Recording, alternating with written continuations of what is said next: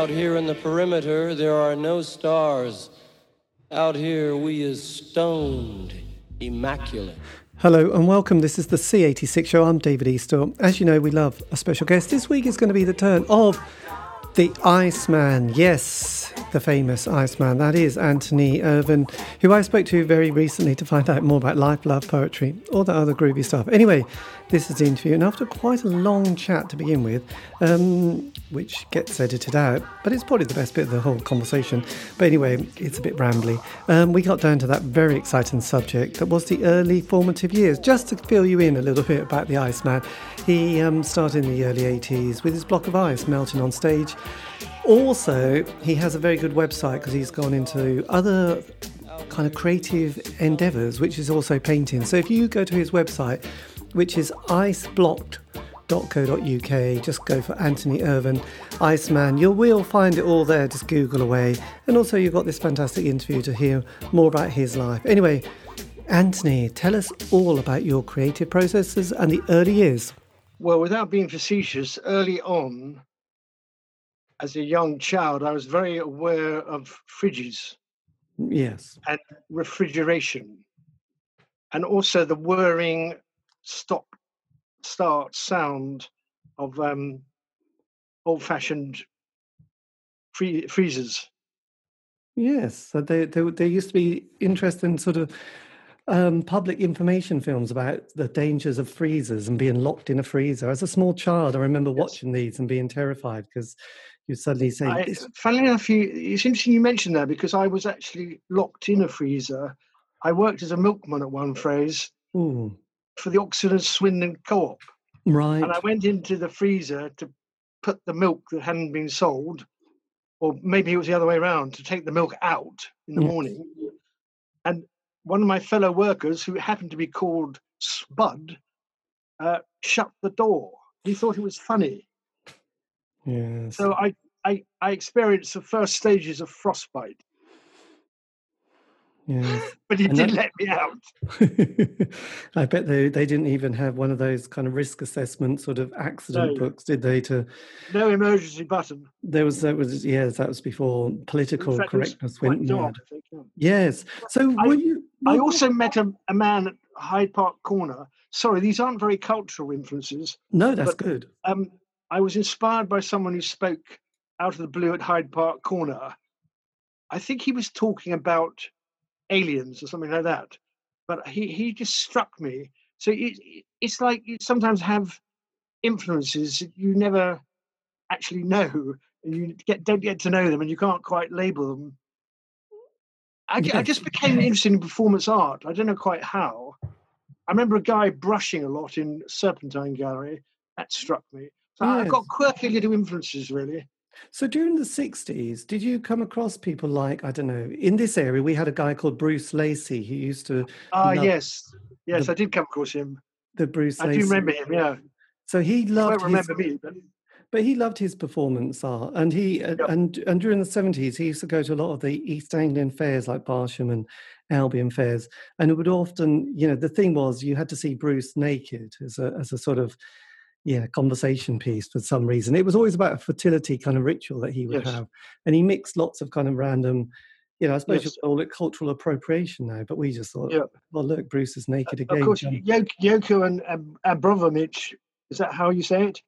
Are quite into nudity, aren't they? Yes, that is really, yes. I've never really done that myself. No, I'm sort of quite modest myself. So so during the 60s then, did you have a kind of exciting time of like seeing the growth of that alternative culture happening, from people like Richard Hamilton's pop art, Andy Warhol, to the happenings of the sort of that period, to the 14-hour Technicolor Dream at the Ali Pali? Did things like that sort of kind of interest you?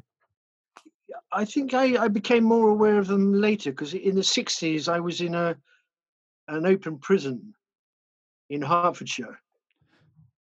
When I say that, it was an educational institution, but it felt like an open prison. Okay, yes, because I was thinking, okay, that's I think it's called a boarding school. Right, so you had that kind of lifestyle. So I had no influences at all, apart from suppression. Yes. and fear, probably. It did give me resilience, ice-like resilience. I know, but it's But I think I became more involved in performance in the 70s, really, and the yes, 80s. well, So, absolutely. And so what were I you? think I was. What was your family like? What were your parents like? They were rather orthodox and gave me great security. In fact, Oh, I felt too secure, which is why I tried to create insecurity. yes, and obviously I succeeded. going to boarding school. Did they have dreams of some exciting pathway to I don't know, the civil Prime servant? ministership. Yeah, basically that was it. Really, Yes, I think that was the idea. they had dreams, didn't they? Really. Where and where were you growing up at this stage? Where was the family home? Chelsea. Right. But it was a little bit bohemian in those days, not quite so commercial. Very Yes. nice. I guess you Although would I have. do remember the fashion parade down the King's Road. Yeah.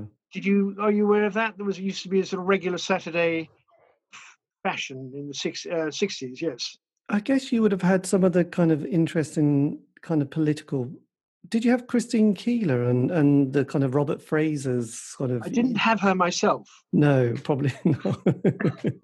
But were you aware of that kind of groovy scene like Robert Fraser, the great? Yes, but I think I was still quite young in the 60s, so I don't think I was quite, and being a slow developer, I don't think I was really out there very much. So I can't really say I experienced the 60s, No. apart from as an observer Yes, that's fair enough. from the open prison. From the open prison of your boarding school years. Did you go for rugby, cricket, or was it just like, Christ, let me just avoid all of it?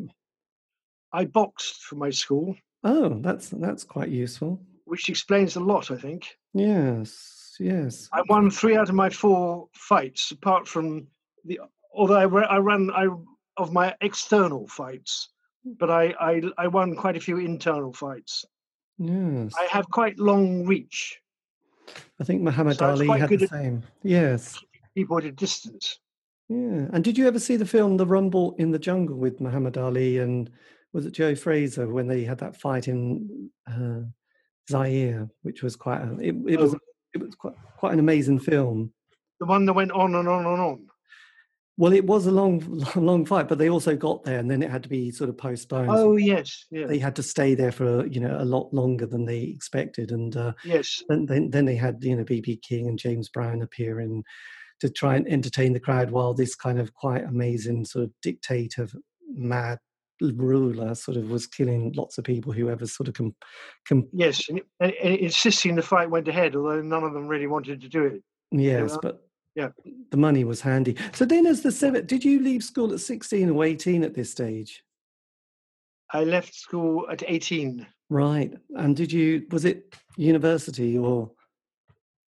It was a transition period where I did a number of manual jobs. In fact, it was for a company called Manpower. Ah, nice. Right. You used to go to different sort of warehouses and do jobs. In fact, there's not many jobs I haven't done, really. Yeah. Try and name me one and see if I've done it. You'll probably catch me out first time. Postie?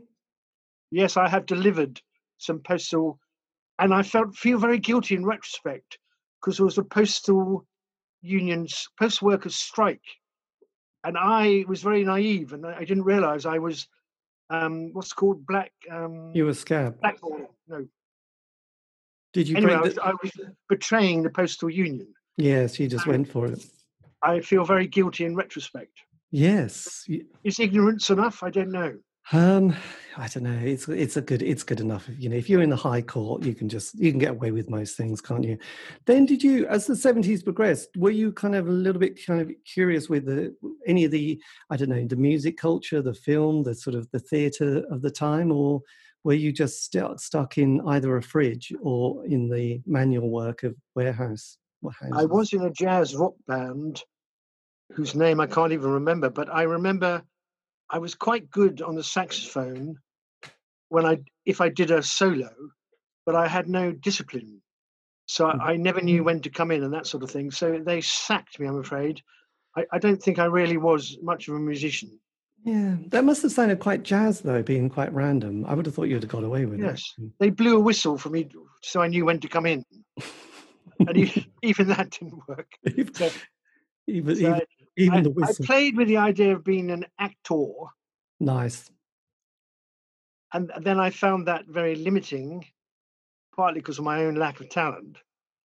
And Yes. that's when I got gradually drawn into more arty performance art stuff, because I like the element of performance. I like the interaction with an Yes. audience. And so it was a sort of gradual process. And funnily enough, I'd done quite normal mainstream entertainment. Like I worked with a boxing kangaroo, a live one, in a Italian circus called Cercamora Fe. And I did a visual comedy act, which was big in East Germany before the wall came down. But Right. none of them quite satisfied. So to be honest, Ice came later as a reaction to all mainstream performance. Yes. So when did you have Actually, it wasn't reaction. It was more a case of sharing my own pain in public. So it sort of started as therapy, maybe. But then I gradually realized that it was communicating to people, and I realized it was becoming art. And Yes. that's when I felt rather pleased. When did you have the kind of the light bulb moment with the ice? I think it was about 84, 85, when I went and did my first block at a club called Crazy Larry's in Chelsea. And I remember Rory Bremner was on the bill, the impersonator. Yes. And I came on and did my first block. I had a big kitchen sink. And at that stage, it was all visual. I just sort of desperately tried to get hold of the block and slithered and slid around.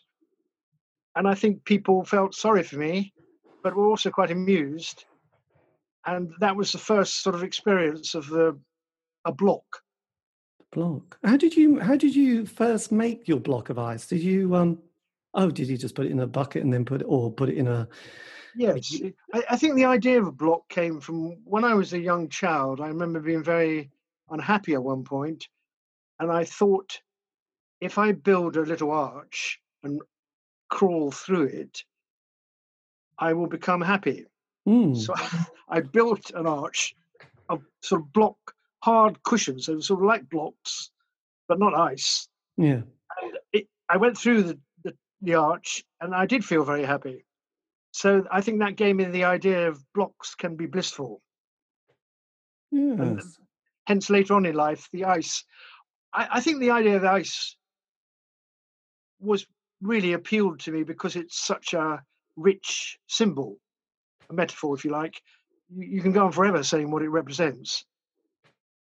And Yeah. so I think I just like the idea of ice and blocks as a way of dealing with my personal situation. Yeah. Did you I mean, on that kind of front of performing, was it a little bit like like David Bowie doing Ziggy Stardust, going from being Davy Jones, playing in sort of various kind of R&B bands to sort of becoming this character? Was it a little bit like that with your block of ice or going through your kind of mythical arch? I think with me, I think it was rather different from David Bowie. I think I got christened the Iceman straight away, and I stuck with the ice for the rest of my life and continue to do so, as you can see with this block. Yes. And so I really am a one-idea artist. I know Stuart Lee sort of was talking about the kind, the history of comedy, and I think the musical period was that people could just, like he said, there was one particular comedian who just jumped a bit, just that was his act, just jumping. And I think in those days you could go a long way with just one rather interesting idea. I mean, just going back slightly to that sort of 1979, early 80s, when there was that wave of like the comic strip and the young ones and sort of Alexis Sell and Rick Mayall. Did any of that sort of start to creep into your DNA? You know, those sort of a slightly. I mean, Yes, I think I I did a piece called Crane, where I had a ladder and a very heavy crane chain and a hook, and I lifted up a bag which had a toothbrush and toothpaste in it, and I cleaned my teeth. And so that was a sort of pre-run to the ice, really. But I remember Rick Mayall was on the bill. This was a comedy show, I think. Rick Mayall and people like that poet John Higley, Oh yes. Bailey, quite a few people, and of course Rick Mayall and co and Ben Elton became very sort of famous. Mm. So it was quite interesting, and I did try a few sort of verbal things, including poems and stuff, but it all seemed slightly lacking my own work, and I think it was all leading to that sort of sense of block. Yes. I mean, when just to sort of get a flavour, I mean, you have your time slot, you go on stage, you've got your block of ice. How did you develop the act, and how did you start to sort of interact with the audience? The interactions with the audience took place in different ways. I mean, sometimes I took a quick photograph of the ice and did a fax copy on an old-fashioned fax machine, and I would go into the audience and try and sign it, by the way, and then I would go into the audience and try and sell it with differing degrees of success. Yes. But what I found interesting is because of its sort of upfront nature and the fact that the ice block is quite uncontrollable sometimes. I mean, I purposely had a very rickety structure, so the block would often end up amongst the audience or bits of it. So I did like the interactive element. So in a way, it was very messy, which made me quite unpopular with some fellow so-called comedians. But after a bit, I must confess, I realized that in order to get bookings, because I was trying to make a living in a sense from the blocks, Yes. I had to compromise a bit. So I decided to start verbalizing, and I told jokes, very, very bad jokes. And that was a way of trying to fill the slot, if you see what I mean, other than just a visual experience of the block of ice. Yes. But it was an excuse really to share the block. I mean, you know, people used to say you should go into an art gallery, and then the artist would say you should go into comedy. So I was never really very clear where I stood. Yes. And how did your little the act sort of progress? What was the narrative? You're on stage, working this ice. Just how long do you kind of expect to be on stage, and how do you sort of go the end? Well, I've sometimes done a sort of like 24-hour melt, but when I was in a comedy club or something like that, I would have it would build. So I would start with breath and I'd have a duck, a plastic duck, which you perhaps can see. Oh yes, the duck. It's from a hotel in Southampton. I did write to them and ask them if they wanted it back. So yes, I put the ice block on a structure, which often fell straight away. So people realised it was all about failure. Yes. And then basically somebody actually said it was rather well structured. It was basically, I started breath, you know, with audience participation, then friction, flame, money, and it would build, and then I'd sort of end up with a hammer and chisel, I'd have a gun. Oh, blimey, that's very exciting. Again, I think you're blowing your mic.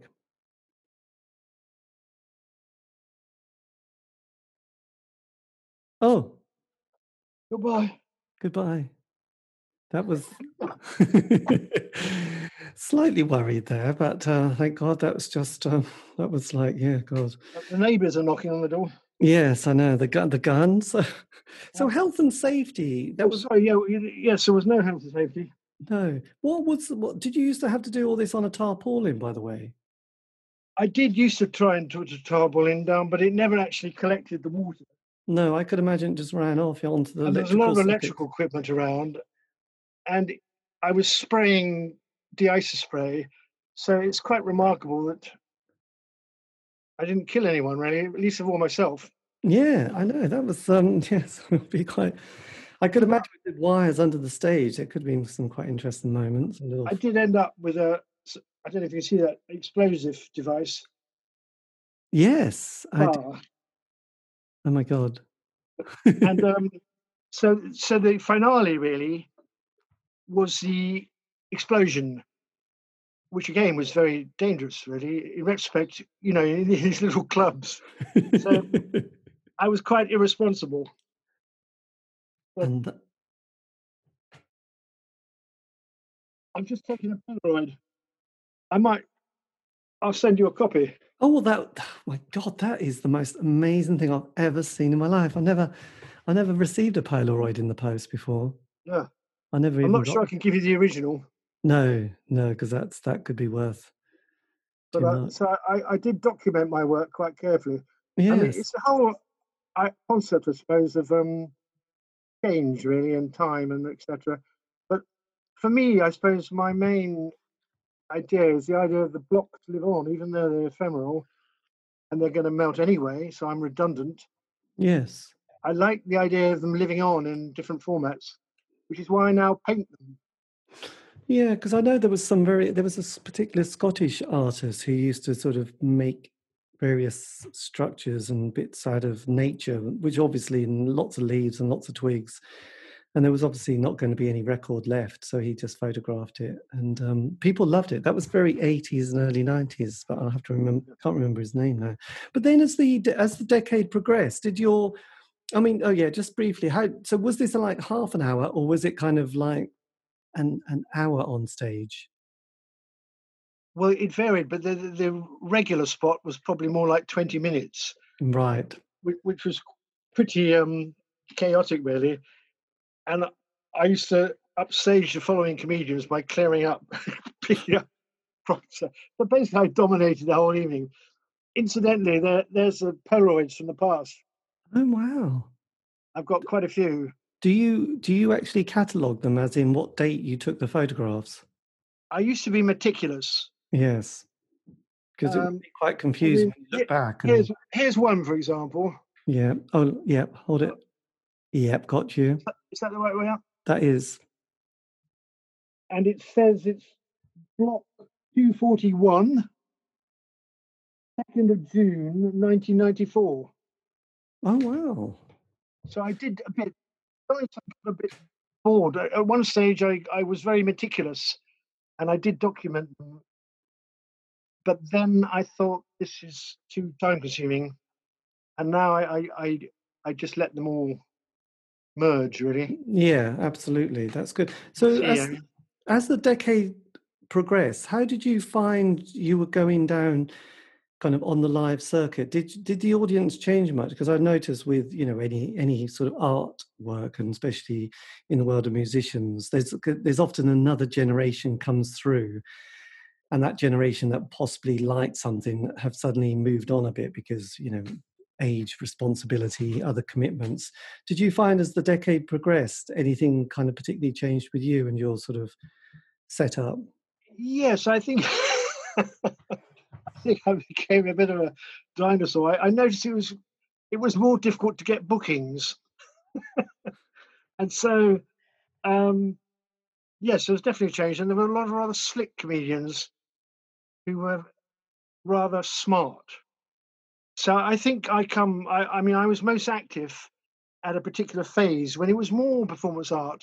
I mean, for example, there was a club in the East End run by Jock Muckfovich, or what he's called Open Heart Cabaret.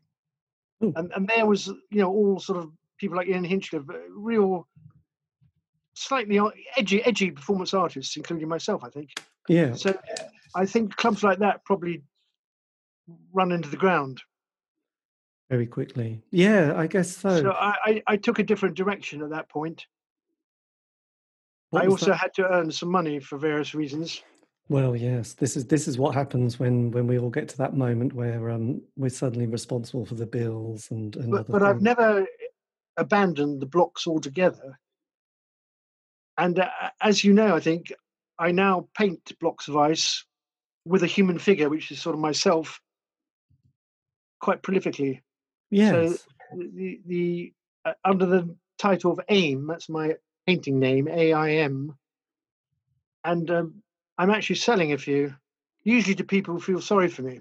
I sold one the other day at Bridport of all places to Mark Thomas, Oh, you know, yes, political comedian, political comedian. political, and his partner, I think, kindly bought this painting, a mem series for him. So I tend to sell paintings to people I know. Would you like one? I don't know you yet, but I my saw. prices are quite modest. Oh, yeah. I'll send you a few attachments. Oh, No good. pressure. No pressure. Along and with the Polaroid. and the Polaroid with yes, and I'll just give you my bank details. So then, I mean, so how did you then start to diversify as the sort of the 80s came to a close and we entered into the 90s? Was there was this the painting period, or did you have to get another side hustle for this? I can't say I really diversified. I did something completely different,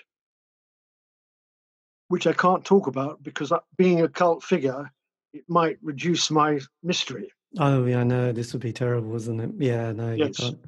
So yes, But I've never gone completely blockless.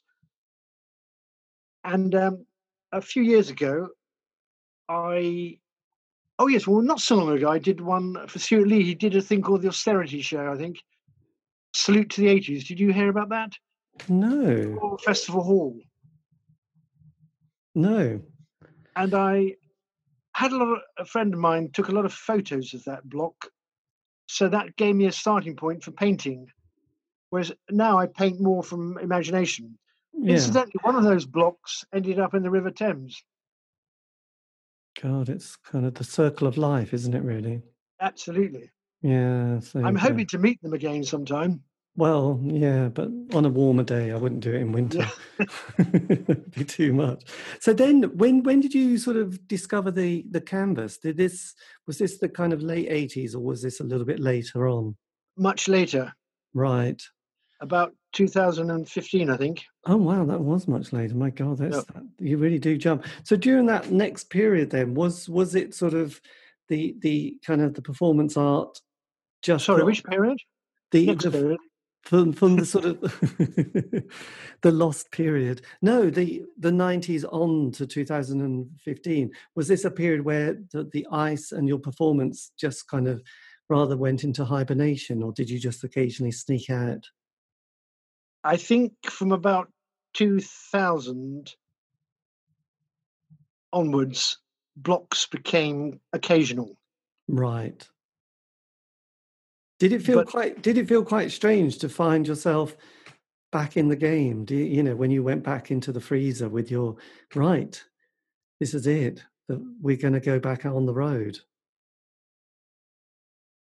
I think it felt very familiar. But to be honest, I rather like painting now because it's much more solitary. And I discover that it suits me better. Right. But I Because sell them interactively, so I still keep that idea of interaction. I mean, the only paintings I've sold are always, with people on a human level. yeah. So But I'm quite grateful to the blocks because I discover I'm a rather fine artist. yes, absolutely. They And call me art brute style, but I call it art block.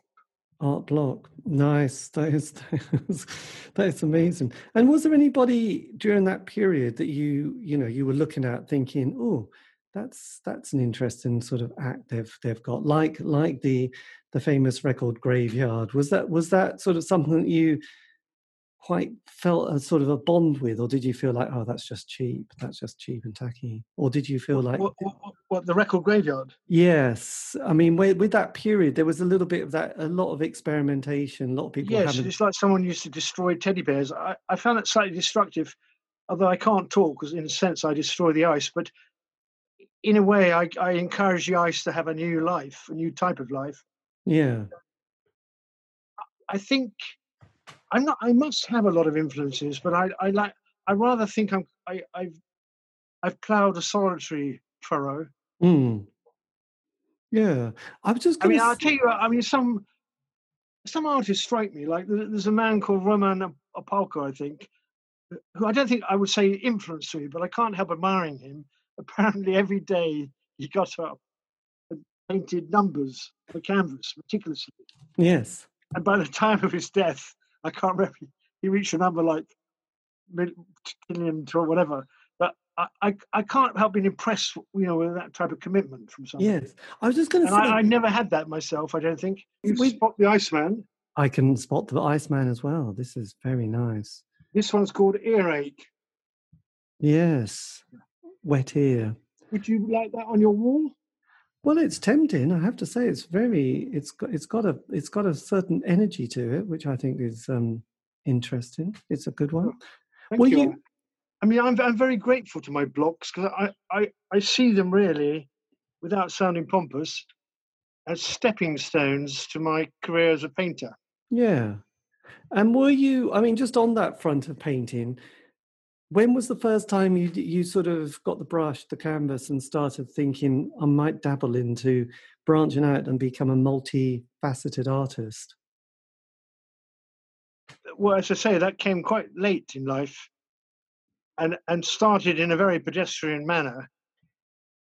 But it was just really a development of the photographs. I had quite a few photographs, and I thought, what's the next way the block can transmute, as it were? Yes. And I thought, painting, a more interesting interpretation, perhaps.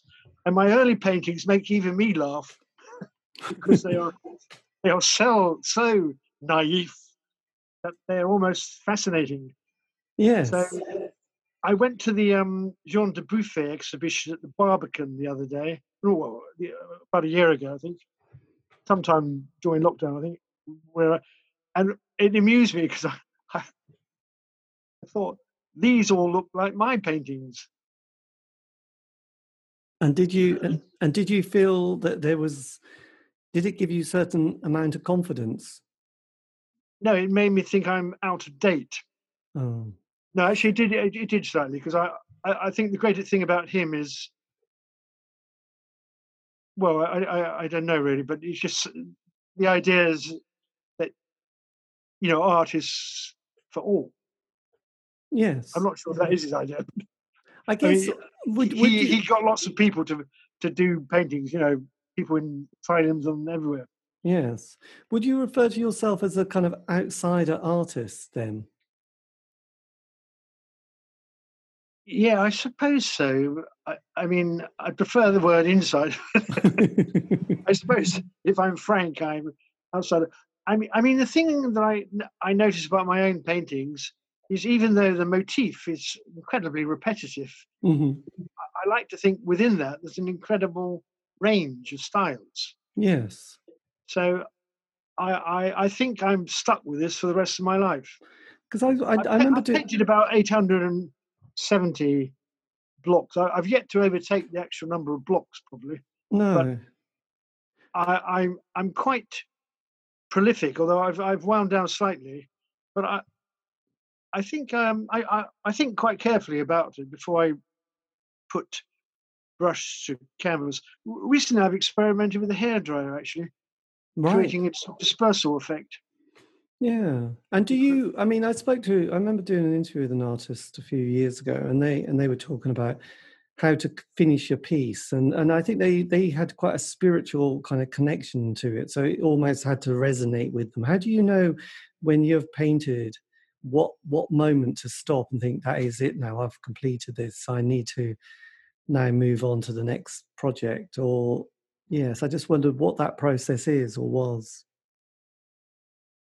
Well, I paint quite quickly, and I'm usually quite pleased. I'm easily pleased, but occasionally I feel it's not quite right, and then that will be slightly more problematic. But I'll go on until I'm happy. Yes. But one steps back and looks at it, and I've never not exhibited one that I've done. So I've never been dissatisfied. Oh, Maybe I have a slight arrogance problem there. Well, no, that's a great mantra for life. Let's face it. Have you seen any of my paintings on my website? I have. I've been looking at them, and because yes, it's and there are quite a lot of different styles. They're not always about ice, are they? Or is the ice sometimes? Well, you're right, but ice predominates. And I like the idea, especially with oils and so on, you can create quite a lot of melting effects. Yes. They're quite difficult to store. I would imagine. I guess, were you ever influenced by people like the New York artist Basquiat? No, but at first I went to his exhibition. When I say his exhibition, his post life exhibition.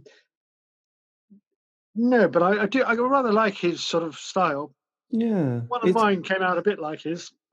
There's kind of moments where I think, oh yeah, that does remind me of one of his pieces, and I just wondered if you'd sort of become a little bit like, oh yes, I'm definitely onto some zeitgeist at this point in life. Yes, I think I'm probably quite a reflective type of painter. I think he was probably a bit more muscular than me. Yeah, I think he was also. I think there's a lot more drugs during that period in New York, wasn't there? There was an energy around that time. Yes, it's rather sweet, his relationship with his friendship with Andy Warhol. I know, it was very, very, very strange.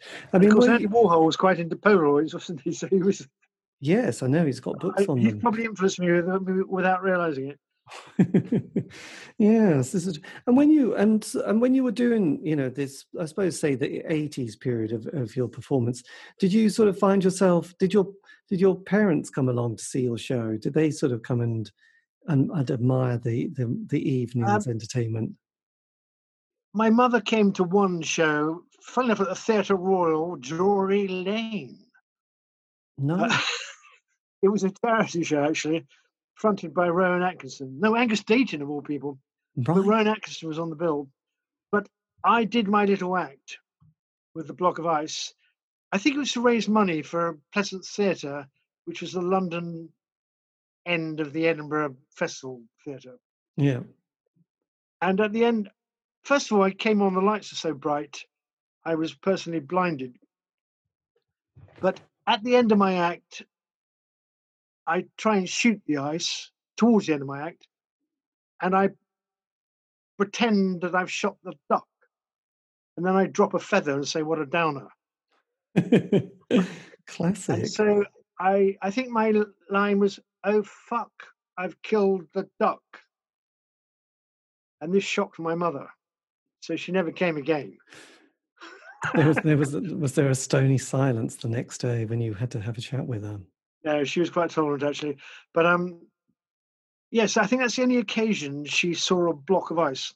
Yes, nice. And that's such a kind of a moment. Did you? I mean, as somebody reflect, as we reflect on our lives sometimes, is there something that you would have just wanted to tell your like 16, 18-year-old self starting out? Is there any little bit of like worldly wisdom that you would have just whispered and say, look, this is a good thing to do, perhaps, and focus on this? I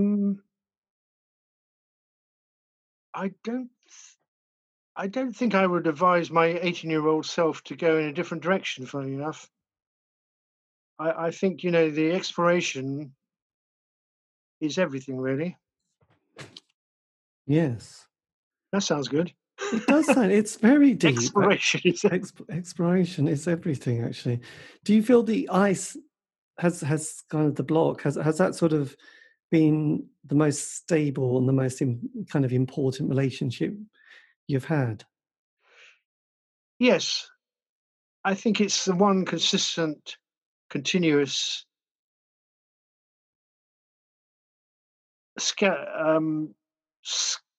skeleton I've had, really. Yeah, I mean, no, spine, perhaps. spine. Yeah, that's good. And just without giving away too many of your secrets, like a Penn and Teller kind of magician's act. I mean, what's the container that you use for the block of ice? Is there a particular, do you have different containers for different shows, or do you stick with? Well, that's an interesting question. This particular block here Mm-hmm. is the container is a compost bucket. For the bin collection. Oh, so it's a curvy block of ice we're looking at here. Well, this is more oblong. Oblong. Let's see the profile, the side profile. My God, don't drop it on your foot. Jesus. Yeah, you'll need to stand up. Look at that. Look at that. Oh my God. That is beautiful. And you must have a very big freezer. Good watch. A big Oh no, I suppose you don't need to Well, necessarily. I've got quite a good freezer. A chest. Well, did you have one of those 1970s chest freezers, which people? Yes, I did have a very good chest freezer at one stage.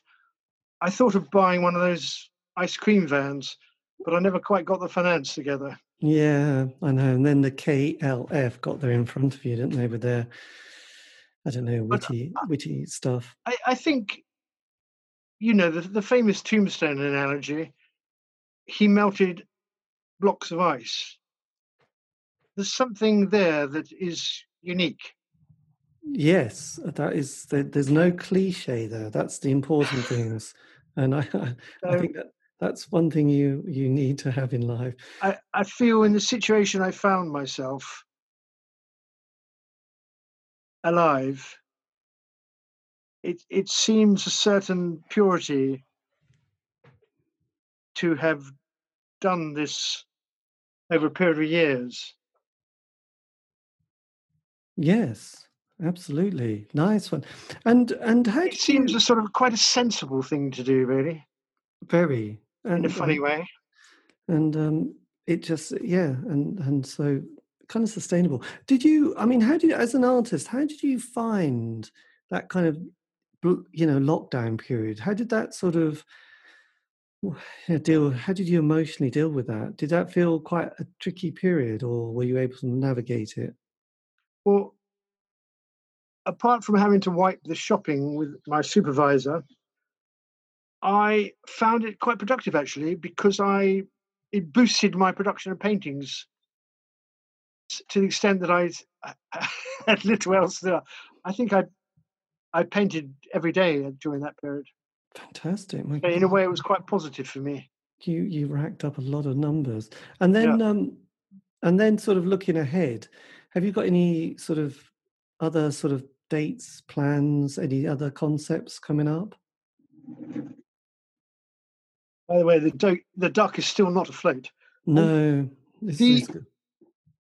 I think I would like to exhibit in some kind of gallery, really, rather than just online. Yeah.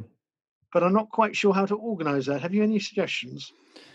I guess it's a bit of hustle, isn't it? I think your man, to be honest, if you've got his email address, I would just go and contact Stuart Lee and say, look, Stuart, you're a good chap. Have you got a space I could just, anybody that for a week who could lend me some space and you can sort of come and sort of, yes.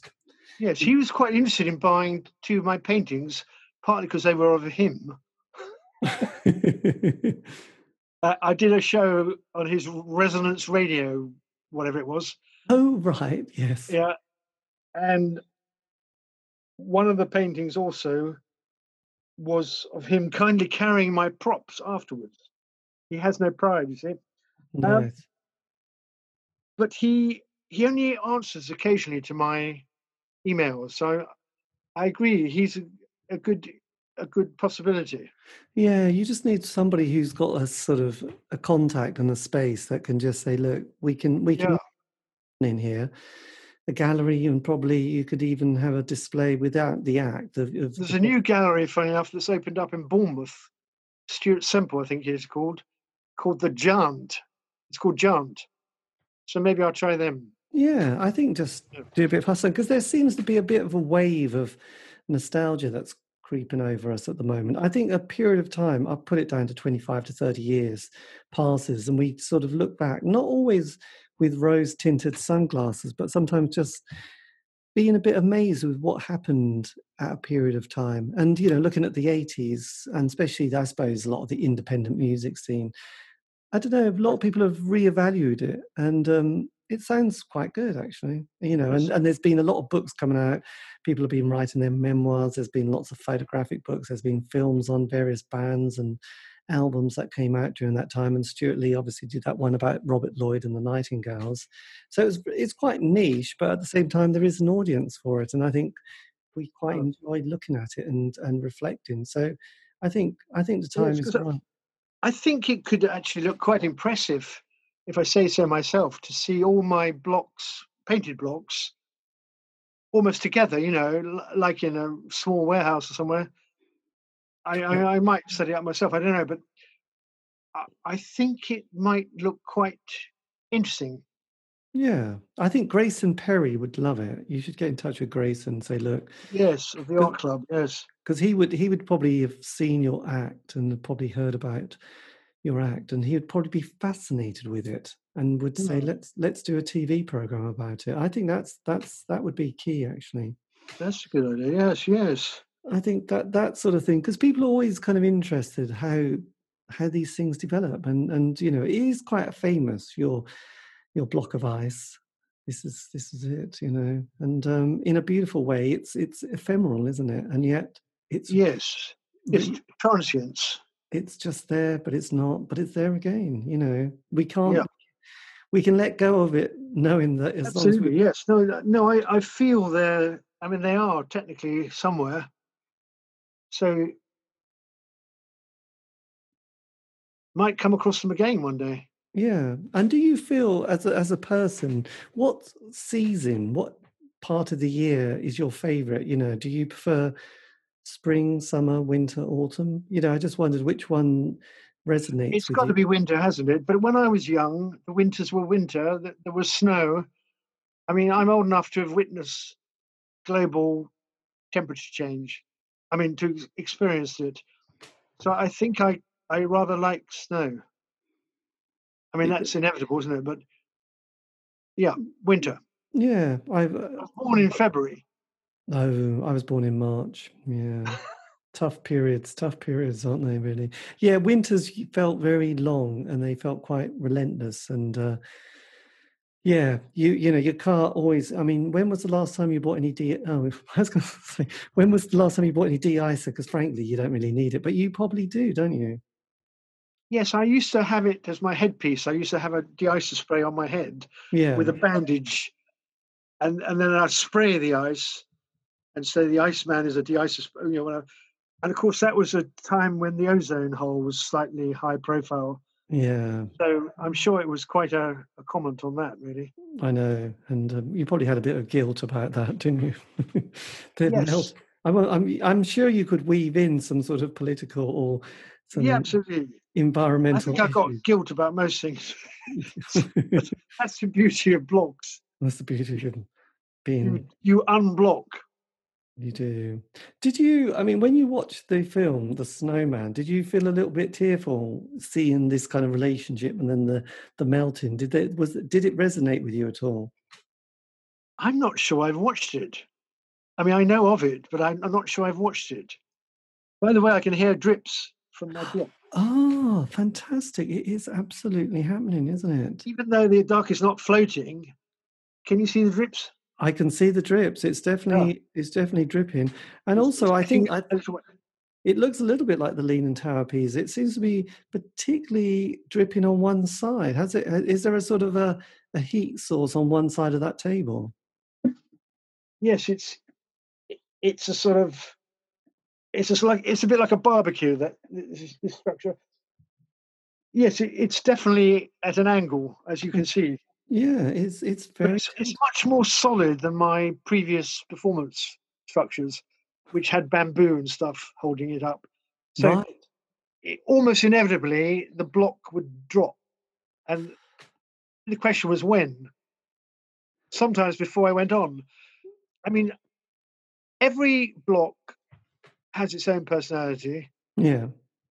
I once went to Malcolm Hardy's Tunnel Palladium at the do you know at the end of Blackwall Tunnel? And the No. block had melted on the bus in the Blackwall Tunnel. It was a hot summer day. So when I turned my bucket over, liquid came out and no ice. So I said something Basically. like, "I can go home now," and that was the only laugh I got before I got attacked. Did you? I mean, because there was the Malcolm Hardy, there was it Raw Sex and Arthur Smith? Was that a scene that you were at all connected with at any stage? Yes, Malcolm Hardy used to. I've been on a few shows with him. He was nominated as fellow tap water winner at Edinburgh Festival, and Right. in his autobiography, he claims he got the tap water award, when in fact it was me, the Iceman. But that's his style. But I used to find him amusing, but he was much more. I think he was a slightly. He lived more than me, I think. Yes, he was fast. He lived Yeah, a but he got me fast. quite a few. He got me a booking on what's it called? That old pop program, The Tube. So I went up to Oh, Newcastle with a block. you Jules were on, Holland. yes. And did you meet there was Jules there. Morrissey was on the bill. I've Oh, been on the bill with Morrissey. oh Morrissey.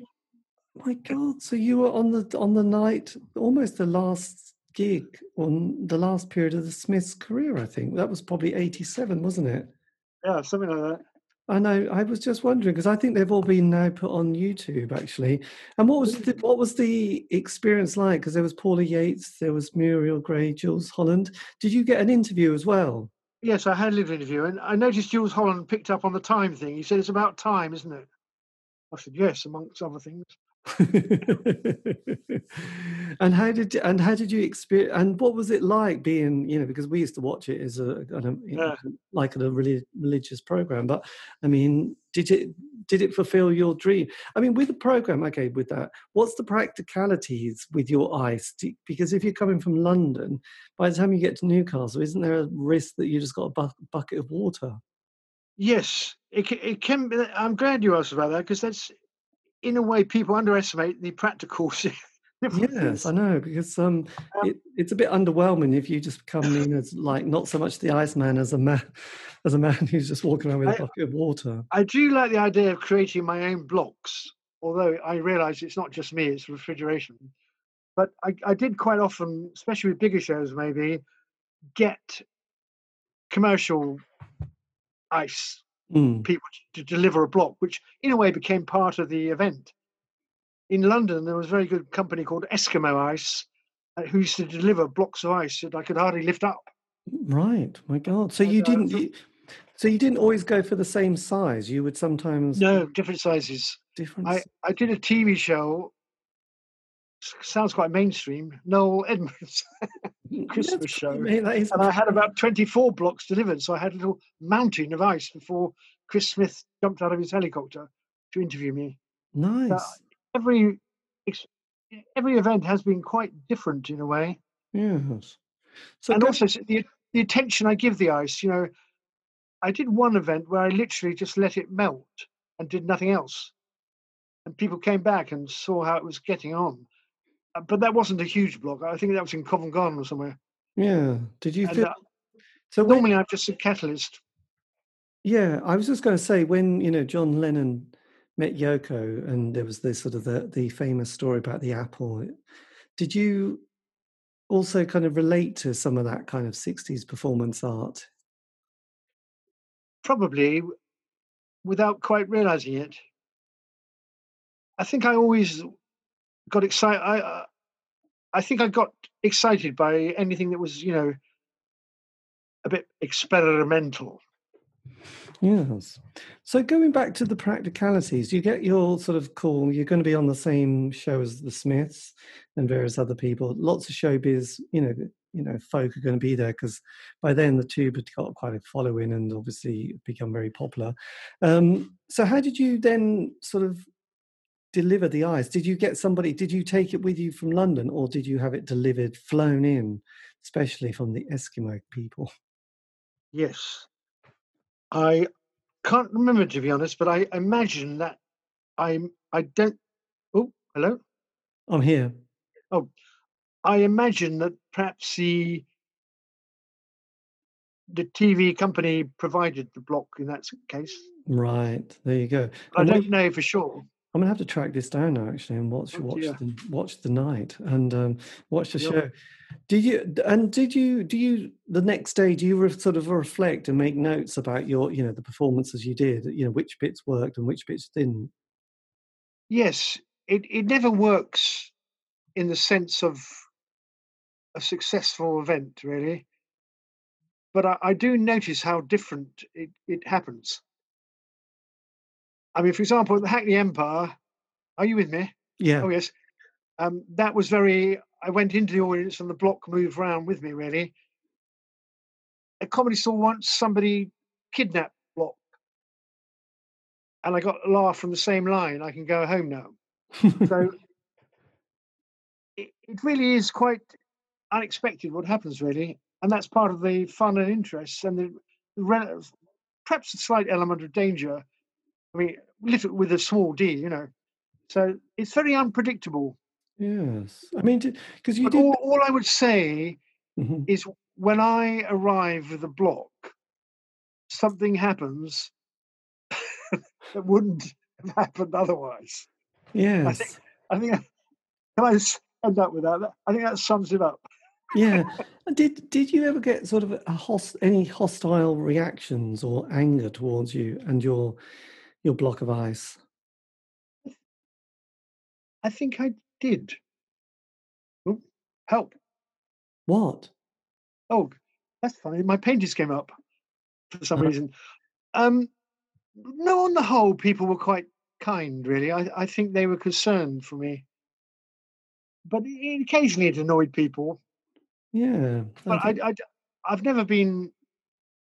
I think I've never actually been hit during the performance. Oh, thank God for that. That would be upsetting. Yes, no, I couldn't. I think they realised I had a block to. Yeah. My missile was bigger than theirs.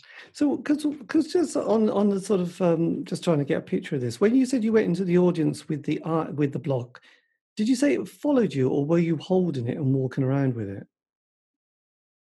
I would probably carry it into the audience and then donate it temporarily to somebody, and they would, because it's cold, would want to get rid of it quite quickly.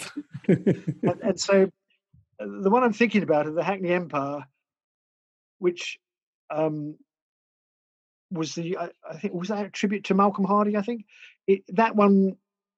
I think there's something on YouTube where I'm in the audience and it's traveling around, and in a way the ice becomes center stage, which is rather nice.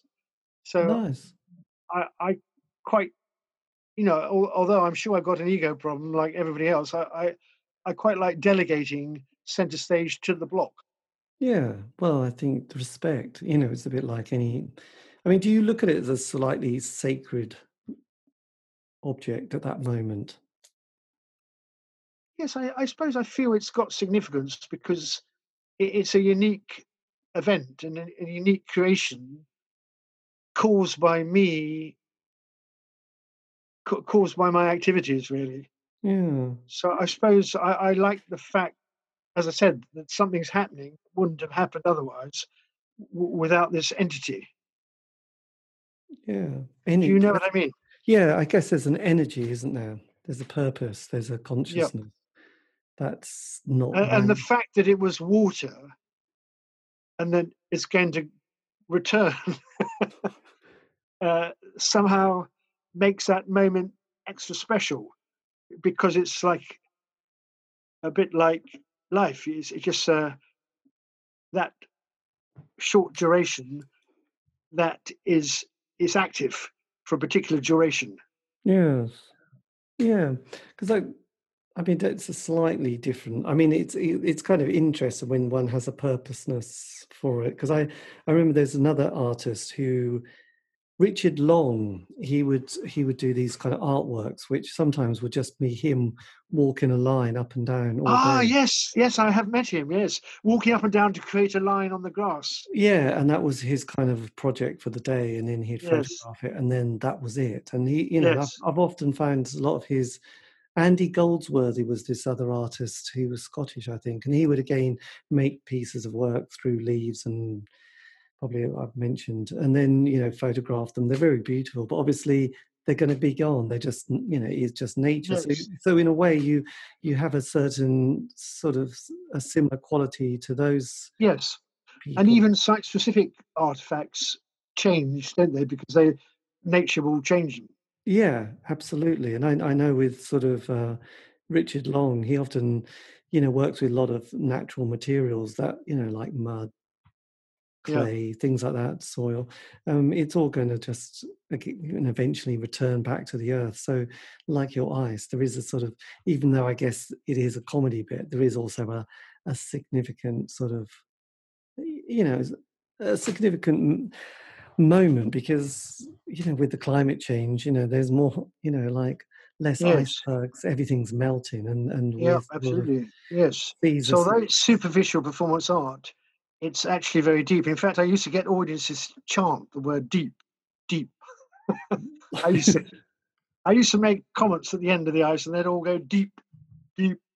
Oh, nice, that's good. Like it's not forever, deep, deep. So that used to amuse me because there was Excellent. an element of truth in what I was saying. But I Yeah. mean, of course, the history of the planet itself is ice ages and ice melts and so on. Yeah, and I know So when I sort of occasionally go to one of my favourite places on the Norfolk coast, Holcombe, you sort of walk around the park and there's the ice house, and this is kind of a place that they would put blocks of ice and food to try and stay, I suppose, alive during the winter. And yeah, again, it was a very significant place. Obviously, the aristocracy had one. I don't think anyone else did, but it sort of it did serve. yes, I've seen a few. It is a sort of, it does serve that incredible important purpose if Yeah, we can survive those winters. But yeah, the ice age and yeah, and I now we've got remember in Lahore in Pakistan seeing old-fashioned Iceman deliver ice to the shops. right. That was rather touching. Yes, That was before my blocks. that Block was work. it. Yeah, God, that little bit of that was when I was on the hippie trail. right. How long did your hippie was this a hippie trail as in you were just hiking over to India to sort of find Yes, it spiritual was. It awakening? was safe. It was safe to do it in those days. Yes. So with that, was this the sort of 70s period of sort of long hair, beads? Yes, a bit like that. But Mrs. Gandhi created a state of emergency in India at the time, so I remember that for some reason. Yeah. Did you I resonate? went to the Bamiyan Valley and went into the Buddha heads, which have now been blown up by the Taliban, Oh God, that must have felt strange. ironically creating more emptiness. Yes. Yes. And loss. And sort of, yeah. Yes, the message of life. Yes. Don't hang on to things, they will get blown up. Yes, touch the block work. Yes. Did you sort of at that stage feel like, the hippie path was going to kind of give you the answers, or did you sort of just feel like, no, this is not quite for me? Um, yes, I think it was a rather vague aim, really, quite pointless in retrospect. That's the hippie world, isn't it? Really, it promises so much, and we love it, but it, Yes, it, it is a little bit sad. yes, but I think it was all leading me to the block work. Yeah. Well, it's I like to interesting. think that. Yeah, and the 80s. I mean, that kind of experimentation of sort of performance art and ranty poets, and Yeah, it did create something quite special, really. So there you go.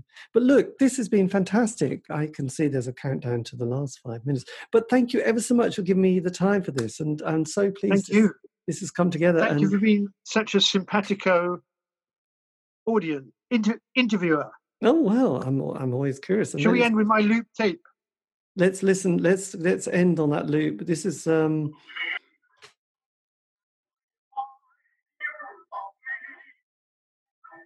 you hear that? It's a little bit fade. What is it? Did you say it's Duke Ellington? Yes. But I think I put it on a loop. Which to me makes it more interesting. Yes. Well, just turn it up a bit, and we all can just kind of have a moment. Okay.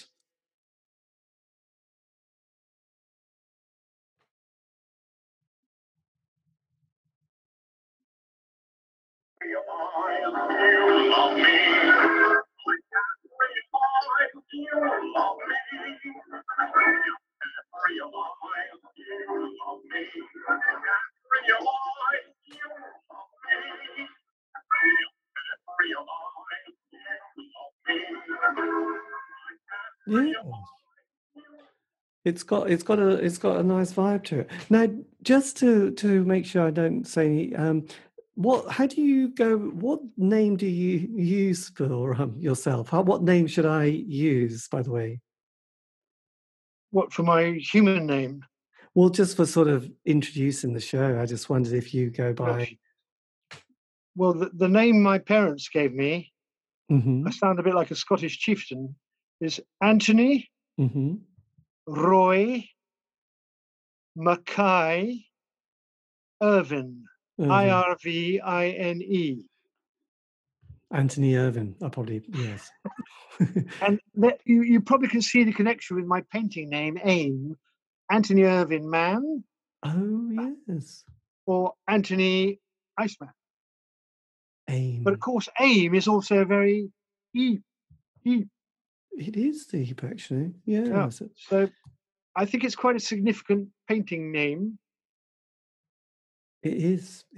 But of course, I suppose people call me the Iceman, naturally. Yes. But of course, the trouble is, if you Google Iceman, you sort of come across so many strange Icemen, including there's an professional assassin called the Iceman. Oh, yes. I suppose there was probably something from the Goodfellas, Martin Scorsese film. And now I'm trying to really, I think, ironically, the AIM is really my new identity. Yes. That's good. Anthony Iceman. Yes, I'm looking. There you go. It's all ringing a bell. Look, thank you ever so much. I'll let you go to bed. But yes, this is great. And if you want, I can always send you the link, and you can put it on your social media. Oh, do yes. Is this actually going to go out? It definitely is. God, this is unadulterated. Mostly, you wouldn't believe how many people love these kind of interviews because I'm often picking up. Oh God, it's got less than a minute because it's often picking up people that everyone goes, oh God, I remember that person, and they get very excited. Actually.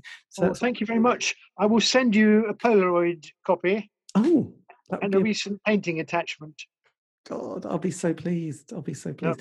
Okay, look, thank you ever so much. What should I call it? Should I call it C86 block?